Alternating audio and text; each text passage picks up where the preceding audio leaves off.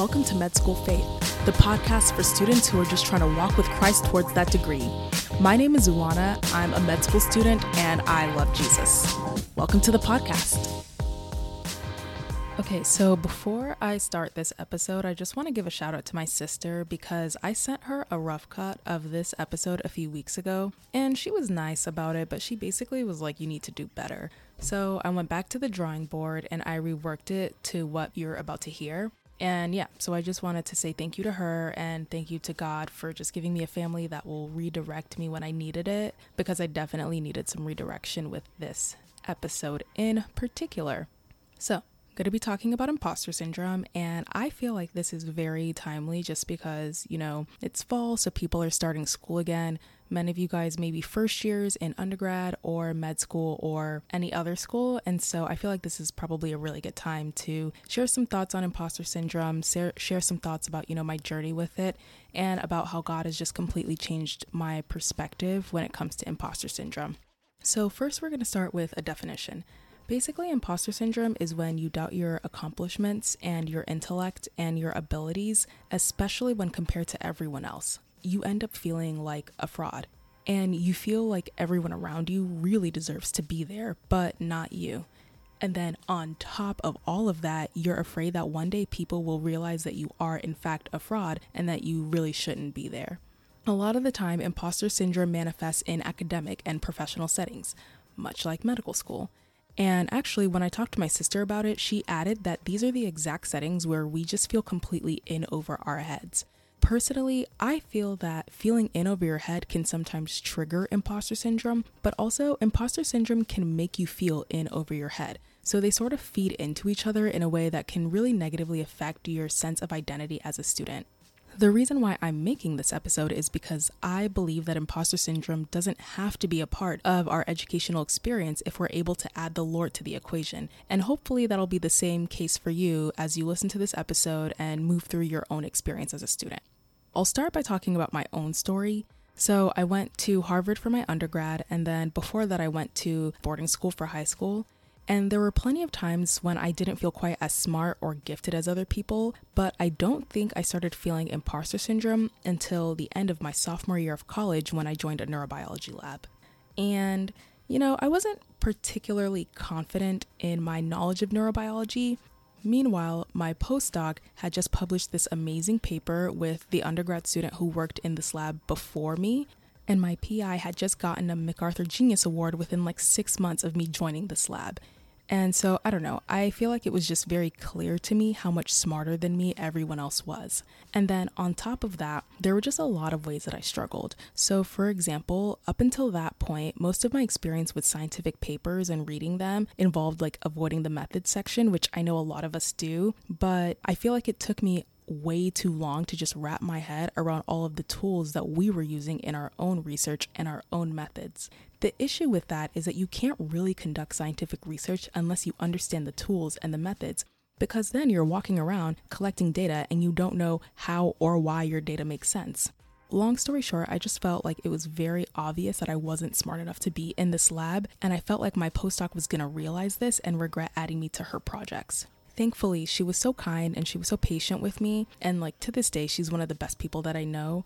But this feeling still persisted in me for a whole 2 years while I was in this lab until I turned my senior thesis in, and then I got some external validation from the positive feedback that I got. So let's fast forward this story to the start of medical school, so maybe a year later. And at this point, people are talking about all the things that you need to do to set yourself up well for residency. And I could already feel the imposter syndrome trying to sink in. So I just gave myself a pep talk and I said, Uwana, you graduated from the best high school and college in America. At this point, if you don't believe you're capable of handling medical school and that you deserve to be here, I really don't know what to tell you. And funny enough, that little pep talk worked. But what I've learned over the past few years is that a lot of my imposter syndrome stemmed from lies that I believed about who I am and how I got to where I am in life. And when I talked to my friends about their imposter syndrome, I noticed the exact same thing. I pick up on lies that they believe about who they are and how they got to where they are in life. Now, we all know that the only way to combat lies is with the truth. So the truth that I decided to tell myself was, Uwana, you graduated from amazing schools, so clearly, you're competent enough to get an MD. But in reality, that was only a half-truth. And so the rest of this episode is about how God transformed this half-truth into a full truth. So 2019 was the spring of my first year and the fall of my second year of med school. And that spring, I became president of my school's SNMA chapter. And if you don't know what SNMA is, it's basically the National Black Students Association of Medical Schools. So pretty much every school has a chapter. Our chapter planned to host the regional conference in November. Tell me how we officially decided in April that we were going to host this one-day conference, but by the end of September, we had maybe like one speaker. Basically, we had 1 month to pull together speakers, rooms, logistics, everything else. So it was just a hot mess, to be perfectly honest. Meanwhile, I had started working on a maternal health project in the spring that took me and one of my classmates to rural Kenya during the summer. And I really have to tell you that from the IRB to the qualitative interviews that we did to all of the data analysis that I had to do at the last minute to get my abstract in, just the whole thing was a hot mess again. Maybe I'll tell, the story of this project in another episode, but for now, I just need you to believe me when I say that we were very much in over our heads. Long story short, both the conference and the research went very well. So these stories ultimately had happy endings, but I need to be very clear that both of these endeavors would have gone up in hot mess flames if it hadn't been for God intervening. Maybe you don't procrastinate like me, and so you won't find yourself in these kind of situations. But for me, seeing the hand of God in this conference and in my research made me realize that He's been involved in literally every success story that I have to tell, not just, the stories that I've told you right now. And if I'm being honest, there's nothing that I've accomplished to date that has been by my own doing. All of it has been by God's favor and His grace in my life. Now I'm going to connect this back to imposter syndrome because I know some of y'all are feeling a little catfished by the title of this episode. A lot of times when people talk about imposter syndrome, they use these objective truths as evidence. So maybe they'll say, my MCAT score isn't high enough for me to be here. Or if you're like me, then maybe you'll say, my undergrad GPA isn't high enough. Or maybe some of you are saying, I failed my first anatomy exam. Or I'm the only person who couldn't answer a question in my cardiology small group. Or I haven't done as much research as everyone else. Or I don't have any doctors in my family like other people.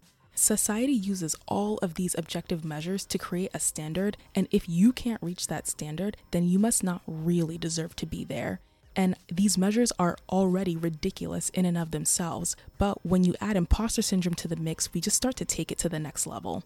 That quote-unquote standard you have to reach to not feel imposter syndrome is so high because at the end of the day, feeling imposter syndrome is not about objective measures. You can ace an exam and still have imposter syndrome. You can do well on a paper or get an award and you'll still feel it because the small failures in your life will always overshadow the successes because, like I said, imposter syndrome is not objective, it's internal. So external validation in the form of a grade or in the form of the great feedback that I got on my senior thesis in college, that's not going to cure your imposter syndrome. Thinking about, these objective measures made me realize that imposter syndrome is rooted in this belief that your objective achievements are your own. As if your hard work and your smarts and a little luck got you to where you are. And I know that this seems like common sense, but it's also not true. And even worse, it negates the role of the Lord in getting you to where you are today. And when I look at God's hand in my own life, my testimony drives me to believe a totally different narrative. Specifically, what I told you guys about how nothing I have accomplished to date has been by my own doing, but by the grace of God. And this includes the schools that I've graduated from and the fact that I'm in medical school right now. So the conversation about my objective achievements isn't even about me, but rather it's about God's accomplishments and His intellect and His abilities and how these things happen to manifest in my life. This revelation of God's perfect hand in every success story of my life was the exact truth that I needed to help work on my imposter syndrome because it took the spotlight off me and put it back on the Lord where it belonged in the first place. And let me take it a step further to say that this is the exact truth. This truth about God's accomplishments, His intellect, and His abilities. That's the truth that's missing from every story of imposter syndrome that I personally have ever heard. So I myself had to go back to my little, half-truth pep talk, and I had to make it into a full truth, and that went something like this. Uwana, God gave you admission to and degrees from the best high school and college in America. Can you believe that he's capable of carrying you through medical school? And can you let that be your narrative? And I kind of have the same question for all of you listening. Can you believe that the same God who carried you from elementary school to college to medical school, do you believe that he can do it again? Can you believe that the Lord is at the root of all your objective success? Can you trust that this journey you're on isn't about you and about your abilities, but that instead it's about God and his ability to work through your career with the kind of faithfulness that helps you know that he was not going to fail you? I feel like as Christians, we doubt this all the time, but you are good enough for God to work in you and through you, and you don't have to reach some objective standard. If you think about the great people in the Bible like Moses or David or, Mary, the mother of Jesus, God chose to work through them, and then he raised them to the standard once they were willing to surrender their journeys to him. So all God needs from us is surrender. He needs surrender of our past achievements. He needs surrender of our hopes for school. And most importantly, he needs surrender of our imposter syndrome. Regardless of whether or not you feel like you've earned your place at school, the truth is that according to God's grace and his will, you do deserve to be here and you are good enough. And I don't even have to know you personally to be able to say that, because you're in school now and you're here listening to this podcast. So honestly, that's all the evidence that I need to be able to say that yes, you do deserve to be exactly where you are. So now that I've sort of told you my story, I want to get a little practical in terms of the internal work that will help you work through imposter syndrome. Obviously, you're not going to feel completely secure in your place at school overnight, but I really do think that these 5 tips were a good starting point for God to start minimizing imposter syndrome in my life. So, the first tip, start actively giving God credit for everything. So, for example, God, I did well in this small group, so thank you for helping me learn the material. Or you could say, I didn't do well on my first exam, but thank you for exposing my weaknesses in my study habits and in my test taking skills so that I can be stronger for the next time. Or, my research went well, so thank you, Lord, for giving me this amazing project and for the trials that you took me through to be able to publish it. Basically, when I made a habit of giving God credit in everything, it shifted the narrative of my successes and my failures towards him, and it helped me to understand who's really running the show in my life. So my second tip has to do with the Bible, and basically it's that I really want to encourage you all to spend time studying stories of great people in the Bible, because when I read the story of Abraham and Mary and Peter, when I read those stories, I'm like, okay, if they didn't have imposter syndrome, then that really says something about God's ability to use plain imperfect people like me to do amazing things. Like seriously, let's actually talk about Peter. He was an apostle with Jesus, rolling with him for 3 years, and then denied Jesus 3 times, even in front of a little girl. Like, this is a grown man lying in front of a little girl. But then, when the day of Pentecost came, Peter preached a sermon so fire that literally 3,000 people gave their lives to Christ in one setting. He could have had imposter syndrome in that situation. He could have been like, yo, I am not qualified to be here preaching. I am not good enough. I literally just denied Jesus like a few months ago. But it didn't matter what he had done in the past. God was using him to do some amazing things. And so his story of success is not about him and who he is. It's about God working through him by the power of the Holy Spirit to do things that are greater than him. And that's the story of our own lives also. So my third tip is I want you to try to surround yourself with people who can remind you that God gave you your score on the MCAT or the SAT. That he gave you acceptance to whatever school you're at, and that according to him, you did not take anyone's spot. That spot belonged to you and it was ordained for you from the start. I feel like this is so important because a lot of us fall into the trap of thinking about the people who are objectively more qualified than us who didn't get into any medical schools. But to tell you the truth, just like salvation was not earned, but it was a free gift by the grace of God, all of our success in life is a free gift by the grace of God. And it's important to surround yourself with people who understand that and can remind you of that when you need it.